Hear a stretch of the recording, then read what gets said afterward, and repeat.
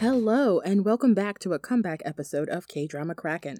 As always, I am your host, Chris, and I would like to deeply thank anyone who is new to the pod. Howdy, please stick around.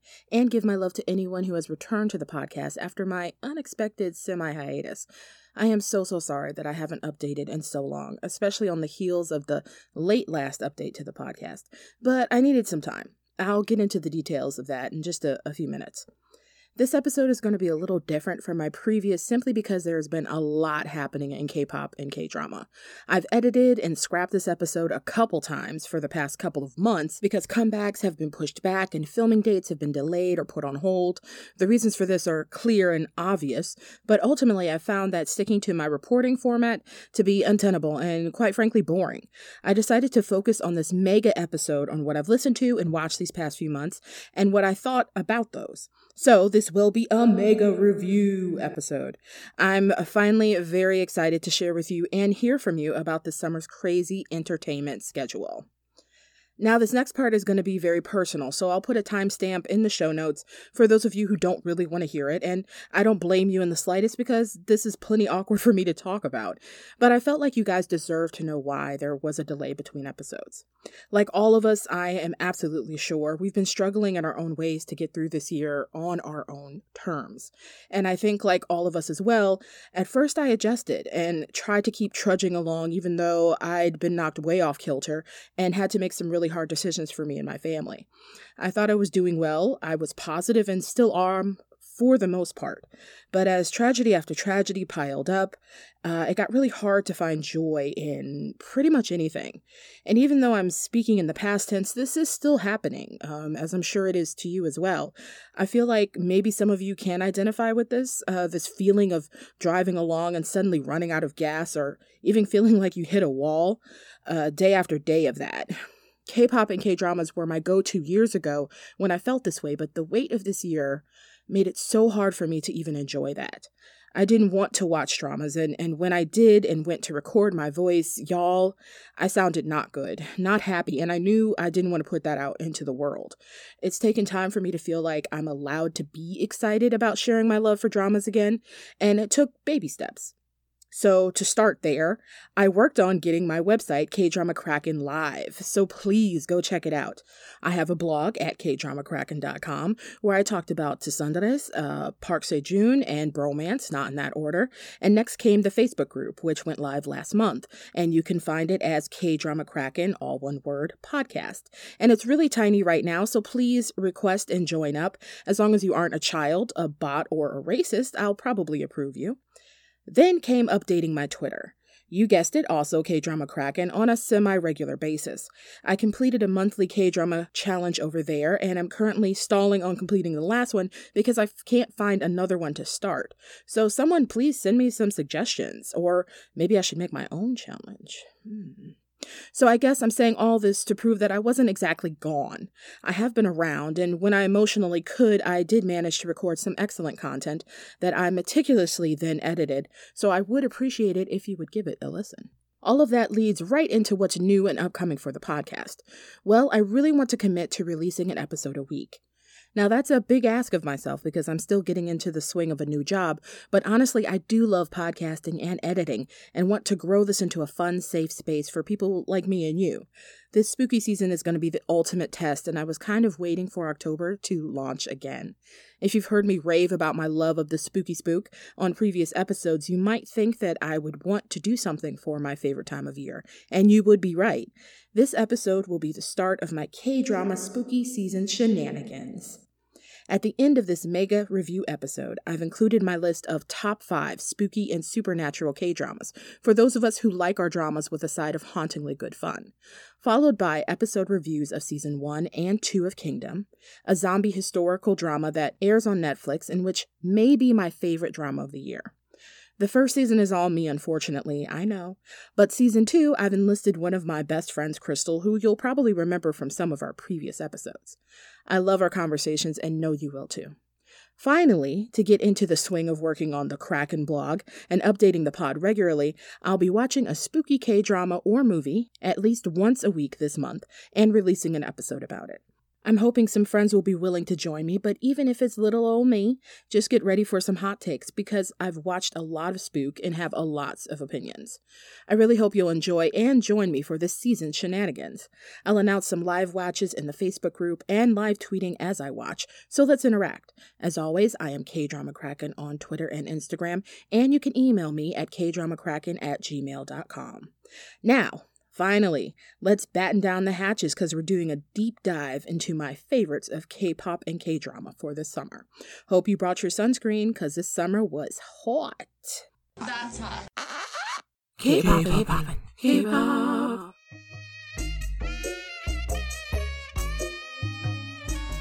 July gave me a bunch of singles that I wasn't expecting to like as much as I did. Zico and Rain's Summer Hate was some summertime corniness that I bopped to despite myself. His album, Random Box, also has a few hits I'd like to recommend, like Love and Hate, No You Can't, and Roommate. Get the last of your summer vibes before the cold sets in. Jooyoung and Hees dropped Love Distance, a romantic duet which brilliantly showcased their lovely voices. I've also loved every single the dance queen Chungha has released this summer, really this year, and if you don't know what I'm talking about, go back to April when she dropped Stay Tonight, the top of July when she dropped Play, and this new English single Bad Boy with Christopher. She's been busy, and I love it. I've been dancing till the morning on my own. Then there was Crush's single release named Ohio, which I took as a personal shout out since that's the name of the state I live in, and can't no one tell me any different, so don't even bother. I'm joking, by the way. But look, I know it has nothing to do with me, but the jazzy flow and lyrics all about singing and dancing all alone, just to no longer feel anxious or like you're going crazy in this world, touched me in a way that I really needed this long quarantine summer. Red Velvet's Irene and Sulgi released their first subunit mini album called Monster in July, and I seriously played out most of that album. Accompanied by some stunning music videos and choreography, they made their point. Irene and Sulgi didn't come to play. My Girl Hoodie finally released a bass-tastic single called Submarine. It's another funky summertime bop that's perfect for any time. I'm so happy whenever she drops anything new. G-Friend made a comeback in July, and what really grabbed me off of their album Song of the Sirens was the 90s nostalgia track Apple. Its witchy and fairy tale vibe is great for right now, actually. Everyone's favorite little brother, Kang Daniel, dropped Magenta in August and impressed the heck out of me with some highly produced bangers. This is clearly the music he's been working hard on releasing under his own label, Connect Entertainment, and in my opinion, the struggle paid off spectacularly. I'm so eager to see what he comes up with next. G-Idol, who I've loved since I heard Pop Stars, and I still blast that song in my car at every opportunity, also released 2 summer-ready singles, Dum Diddy, and The Baddest, a reunion track with KDA that is now my new car blast favorite. The rookie group Treasure grabbed my attention when they first released their debut albums, The First Step. Specifically, the single Boy stood out to me as a refreshing introduction to a slick new boy group from YG. I didn't watch their survival show Treasure Box, but clearly the winners we have here are gonna go far. CRAVITY also dropped a second album right on the heels of the first, also called Hideout, but with the subtitle of The New Day We Step Into. Sounds really hopeful, right? And since I really liked Hideout Remember Who We Are, I gave this one a listen to as well. Not only was I impressed by the sheer number of songs on the album, but the consistent sound and energy. These guys are making some really well-produced and performed songs. Check out the track I previewed just now called Believer, and while you're at it, listen to Oh Ah as well. I feel like you won't be able to stop at just those two once you hear them. Y'all knew this was coming. BTS's single Dynamite and Blackpink's collab with Selena Gomez, Ice Cream, took over the end of my August. And yes, I did record a super fun ARMY conversation about Dynamite that took me forever to edit, and I will be dropping very, very shortly. Like, hopefully as soon as I drop this episode. As for September, I'm not gonna lie. Between Wonho's highly anticipated solo album Love Synonym Part 1, Jackson's new single Pretty Please, Super M's Tiger Inside, and Taemin's new album, I wasn't listening to much of anything else until CL announced her comeback teaser on the 13th. Taemin, the tour de force who never lets me down, released Act 1 of his third full album, Never Gonna Dance Again. And y'all, this album took over about a week of my life life. I liked the first single, Two Kids, when it dropped in August, but to hear songs like Criminal and Black Rose when the entire album dropped made me fall hard. If you like anything Taemin has done with SHINee, Super M, or as a solo artist and haven't listened to this album yet, then I don't know what you're doing. I'm really hoping he's recognized come award time because he deserves to be acknowledged for all of this hard work. Also, please watch the music videos and choreo guides. They are absolutely amazing. Wonho dropped Love Synonym, and even though I don't like the name of the fandom and won't say it right now because it will make me giggle because I have the emotional maturity of an 8-year-old, I am one of those, a fan of Wonho. The album is a diverse showing of Wonho's sound and vocal agility, and yes, while he's of course very easy on the eyes, you can hear all the work that went into this album and appreciate it more than just his body in the choreo. I also watched his online concert and was delighted to see he was the same guy fans knew from Monsta X, with just a little more experience. He's going to do some big things for sure. One of the last new singles I've heard and liked is another successful Pink Sweats collab, this time with Joshua and DK from 17. This single is aptly named 17, and while I like Pink's original version a little better, the guys add to the sweetness of the song. It's a great walk in the park holding hands kind of vibe. Now, to what I'm looking forward to this comeback season. Queen CL is back, or will be soon, because that's what she and her Weverse page said. For real though, the teaser of her single was straight fire, and I can't even predict what I'm going to hear and who she might feature on her tracks. I'm also looking forward to Blackpink's first full album. Yeah, I can't believe it's their first full album ever, y'all. That's a damn shame, YG. The aptly titled The Album, I hope is going to be a well-rounded showing of the Blackpink we already know and love through How You Like That, and who we met 4 years ago with Whistle, a song I still really like. Dawn's first mini-album, Dawn Diddy Dawn, is also on my radar because I heard Money last year and liked it. NCT's full album release is also set up to be a banger. And of course, the teasers for a GOT7 comeback either this month or November, and the certainty of a BTS comeback in November with the album B. Whew! Okay, now on to the K-dramas. So, what you watching? What have I been watching this summer? To start with, Into the Ring was a delightful July surprise. Aired on KBS2 and starring Nana and Park Sung-hyun, this drama is about a critical and cold civil servant who is unwillingly teamed up with an opportunistic woman who decides to become a city council member. I have recorded a baby Kraken of the first episode, so if you want to know more details and my full opinion, I will be dropping that very soon. To All the Guys That Loved Me is also a KBS2 drama starring Wang Jung-hyun, Yoon Hun-min, and Seo Ji-hoon that I started but have yet to finish. The first few episodes grabbed me because our leading lady is a smart and caring, arguably over-caring webtoon manager who has given up on love. If you want a love triangle rom-com, I would suggest you check it out. But in my opinion, Mr. Pop-Up Bar was definitely the stronger Wang Jung-hyun hit of the year. Was It Love was my fun reverse harem rom-com of the summer, starring Song Ji-ho, Son Ho-jun, Song Jung-ho, Ko Ja-sung, and Kim Da-sum. It aired on Netflix and is about a movie producer who has to team up with her ex to make the novel he wrote about their failed relationship into a hit film. Along the way, we meet her wonderful family, including her teenage daughter, who begins to wonder if one of the men who start to hang around her mother is her unknown father. A longtime crush of the producer, who is ready and willing to be the man in her life, and her financier, a former loan shark turned legit businessman who decides to stick around because of who she reminds him of.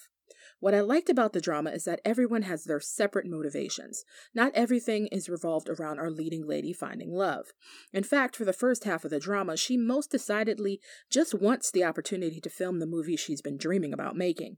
And secondary to that, even is protecting her daughter from being hurt by the decisions she made before her daughter was born. Finding love, even though the chance is right there, is an afterthought. What I disliked about Was It Love was unfortunately the pacing, which I feel is like a constant gripe of mine about K-dramas. As always, they start off strong, immerse the audience in the plot, and make us fall for the characters. Then around the time that conflicts start to naturally resolve themselves, the story slows to a glacial pace, so that the show can make its prescribed episodes. That usually requires filler and sometimes even useless characters, of which the show does have one. But the drama remained interesting throughout, if only because of the great interactions between the characters, especially our leading lady's mother and daughter, who provided Song Ji-ho with her strongest scenes. I really recommend you give Was It Love a try. Train was another drama I began in July. Airing on OCN, Yoon Si-hoon plays a dimension-skipping detective who chases a serial killer through worlds in order to save the lives of innocent victims and the woman he pushed away. I watched the first 2 episodes of this drama and was enthralled, but also so flippin' sad that I had to stop. I'm definitely going to restart it when I'm in a better headspace, but until then, I would recommend you give this drama a try. There is a twist at the end of the 2nd episode that will snatch you up. No joke. Flower of Love is also a July drama that I actually only started when it was halfway finished in August, but man am I glad I waited until I knew I wouldn't have to wait for the last few episodes to air. Starring Lee Joon-gi and Moon Chae-won as husband and wife, he is a craftsman who on the surface appears the perfect husband and father. She is a hard-working detective trying desperately to catch a serial killer on the loose and finding that the suspect might be closer to her than she ever imagined. This hard-hitting mystery was a refreshing take on the let me be evil trope, where a character is suspected so often of being evil that they might just give up trying to be good. And then that takes it a step further to ask what happens to the one person who still believes in that character's ability to do good. I really can't recommend this drama enough, and I'm clearly not the only person who thinks that, since it was a smash hit of the summer. As for August, I prepared myself for watching the 2nd season of Stranger, starring Bae Do-na and Cho Sung-woo, and airing on Netflix by rewatching the 1st season. I'm not the biggest fan of Korean crime shows, but there's something about watching Cho Sung-woo as a prosecutor who feels no empathy, paired up with Bae Do-na, who is a sharp investigator with an enormous soft spot for just about everybody. Their chemistry is electric and wonderfully platonic, so I'm telling you up front not to expect any romance between the leads. The writing is absolutely fantastic, so watch it. Where Your Eyes Linger was another pleasant surprise. Released as a Viki original online and episodic and movie format, it stands Han Ji-chan and Jang Yi-soo as 2 best friends whose complicated relationship grows even more complicated when they fall for each other. It's a very simple, very sweet drama, and the choppy writing is usually what's to be expected of a web series. The news about this show, and really why I watched it when the web series aren't my favorite, touted it as the first Korean BL or boy love drama, and while I don't know if that's true, there is a growing handful of LGBTQ Korean movies that I know of. If Where Your Eyes Linger was the first, the show did an admirable job. I am planning to record a full review and write a post about the show on my blog very soon. Oh My Baby, starring Jang Nara, Go Joon, Park Byung-yoon, and Jung Gon-ju, was the first big meh of the summer for me. A TV-in drama about a parenting magazine editor who desperately wants to be a mother, but learns that her ability to have a child is at risk due to a health concern, should have been an interesting topic for me. Personally, I am in the mid-30s demographic the show is tailored for, and yet I couldn't finish it because I thought the show was a little tone-deaf about our leading lady's options and ultimately her decisions. Instead of depicting a woman who is coming to terms with her possible missed opportunity to healthily carry a baby to term and maybe looking into adoption, of which she could probably afford, and from what I've read the Korean government is openly encouraging, she becomes obsessed with getting pregnant, and not by artificial insemination, but by a man, seemingly at first any man. Okay, you do you, girl. Jang Nara was her usual emotive and very funny self, but this was a 1990s drama in a lady's power suit, if you know what I mean. The serious topic of the show was just disjointed with the genre and the Virgin Mary vibe of our lead character. I don't think I'll try this one again, so it's a nah for me. The first blockbuster Netflix hit of the summer, It's Okay to Not Be Okay, was a slow burner for me for 2 reasons. One, I tend to be a contrarian and am initially skeptical of anything that lots of people immediately seem to like. And 2, because I'd sort of spoiled myself with some screen caps online and was absolutely certain that I would not like Seiichi's Cruella de Vil character. Anyone who has read my article about Tsunderes know that I do not like mean people, even if they are mean for a reason. But I did eventually give it a try, and thankfully I saw that while I still think the show is kind of overhyped, it does have some of the best acting from its star-studded cast. So Yoo-jae plays a cold-hearted children's book writer swept up into the chaotic world of Kim Sung-hyo and Oh Jung-se, two codependent brothers struggling to make it in society. The best thing about the drama was the character focus, because I started to care for all of them very quickly. Before I knew it, I was marathoning the show to see what new trauma would befall them or new secret would be revealed. The writing is sharp and thoughtful when dealing with how each character has suffered and what they need to do in order to heal. And all three of the leads were integral to the story and gave award-worthy performances. If you are among the few who haven't yet given It's Okay to Not Be Okay a watch, I strongly give this 2 thumbs up. This one might stick with you. NBC's anthology science fiction drama, SF8, is another drama I've watched this long quarantine summer. Each episode has a different cast and story, but all of them revolve around the same themes of futurism and technology. I would say think of the UK series Black Mirror if you need something to compare the show to, but I also think that this show is very different than that, and have already written most of a pod review about how I feel. It should be up shortly, so I won't spoil that here. And finally, but not really finally, because how can anything be final with Park Bo-gum? I began Record of Youth, which is currently dropping 2 episodes a week on Netflix and TVN. Starring my love, Park Bo-gum, along with 2 more darlings, Park So-dam and Byun Won-suk, I had to prepare myself for the unexpected with the drama. I am so glad I did. I'm also glad I avoided the reviews online, which I don't think gave this show a fair shake from the first episode. This drama's focus is on 3 young people who are all working very hard to achieve their goals in fashion and entertainment. Along the way, they have to deal with their own hardships, with some recognizing their privilege, while others try to defy the odds. Did I sound general enough not to give away any of the plot? Because this drama is very slice of life, and I think that's where some audiences seem to think the show was lacking. As someone who loves slice-of-life dramas, this show is right up my alley, and I've currently slowed down watching every episode as soon as it comes out because I know I'll be jonesing to finish the show and then have to wait if I get caught up. I'm hoping to do a review of this entire show later on, but I will tell you now, if it's not already obvious, I highly recommend this one. Now on to the dramas I'm really looking forward to. Yes, there's more. Just stick with me, okay? Why are you running? Why are you running? As for what I'm looking forward to watching, I know with schedule changes due to the pandemic, things for some dramas are up in the air. But from what has been advertised as upcoming, there are a handful of new dramas that I've just started and am looking forward to. The first is Startup, starring Suzy, Nam Joo-hook, who was kind of busy this summer because I'm watching him in another drama that I'll mention in just a minute, and Kim Sung-ho as young tech developers who are building their own companies. The drama is supposed to air on Netflix and TVN within the month, but I recently heard that its schedule was pushed back, so who really knows? And at the moment, it's not on Netflix US's upcoming list. The next is The School Nurse Files, which is currently up on Netflix, and stars also Nam Joo-hook and Jung Yoo-mi. A dark and mystical comedy, it's a story centered on a school nurse who can see spirits in the form of colorful and sometimes dangerous jellies. I've only watched 1 short episode so far and like it, but I do think I need to watch more to give it any sort of fair review. And it's only 6 episodes. Do Do So So La La So, starring Go Ara and Lee Jae-wook, is scheduled to start this week on Netflix and KBS2. A rom-com about 2 quirky people with polar opposite personalities, the trailer for the show looks like a lot of fun, and I'm so glad that we're finally going to be able to watch it. And to wrap up everything in a nice spooky bow is Lee Dun-wook and Jo Bo-ra's highly anticipated TVN drama, Tale of the Nine-Tailed, which will also start next week. About a mischievous gumiho who can take human form and wreak havoc, but also help people.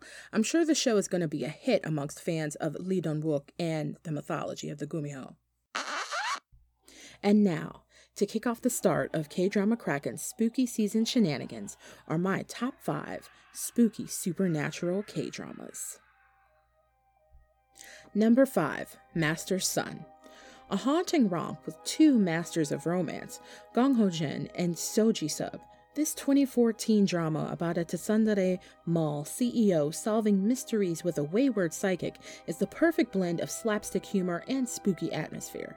The cosmetic effects make up for where the CG effects lack.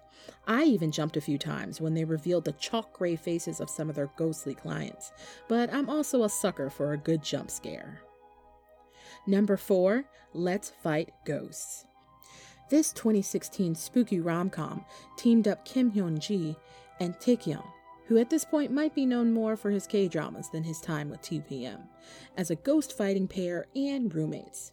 Taekyeon plays a young exorcist tormented by meddling spirits until a particular one wants his help in solving her death. As they grow closer, the story gets more grisly, and it becomes a great combination for someone who loves their highly attractive lead scared, but also ready to kick ghostly butts. Number 3, Priest. An interesting meditation on the intersections of faith and medicine, this 2018 drama introduces us to the unlikely team of 643 Regia. Led by a former doctor-turned-exorcist played by Yeon Woo-jin and Jung Yoo-mi as a doctor who is faced with a patient she cannot treat with medicine alone. This character-driven nature of the drama doesn't take away from the creepiness supplied by some great acting and plot twists. I usually stay away from medical dramas, but Priest nicely balanced the ER shenanigans with supernatural eeriness. Number 2, Gotham. I was anticipating this Netflix drama ever since they announced it with an arresting trailer at the beginning of the summer. Gotham apparently translates to Ghost Story, and this short anthology released this August target urban viral tales that started on message boards and grew into modern myths through disturbing Twitter posts and text messages. Living in the city ain't easy. Even though every episode didn't perform as well as others, and I have to admit it isn't very scary, but it does try very hard, and is fun. Gotham is thumbs up for audiences who love a blend of modern horror and lots of gore with a bit of mysticism. I think I might do a more in-depth review of this drama on my blog, so keep an eye out for that. Hopefully, this will get a season 2. And number 1, Guest. Look, the first few episodes of this drama freaked me right out, so that's why this is high up and number 1 on my list. Maybe because it aired on OCN that the level of violence was more than I usually have come across in K-dramas, but this 2018 K-drama hooked me from the start with its folklore and no-holds-barred grittiness. Starring Jung Eun-chae, Kim Dong-wook, and one of my faves, Kim Jae-wook, they play an unconventional team searching for the demon who changed the course of all of their lives. You're immediately drawn into the fast-paced tragedy of their past and the mystery that will determine their future. I highly suggest this if you're looking for a horror drama that has very little room for niceties. Prepare yourself for never knowing where the story is going to go. And that's it for this mega review episode. I hope you'll tune in next week for more spooky shenanigans, as well as follow the pod on Instagram and Twitter at KDramaKraken, read the blog at kdramakraken.com, and join the Facebook group K-Drama Kraken Podcast to chat about all of your favorite dramas and be notified of updates and group watches. Thank you for listening, and until next time, keep it crackin'.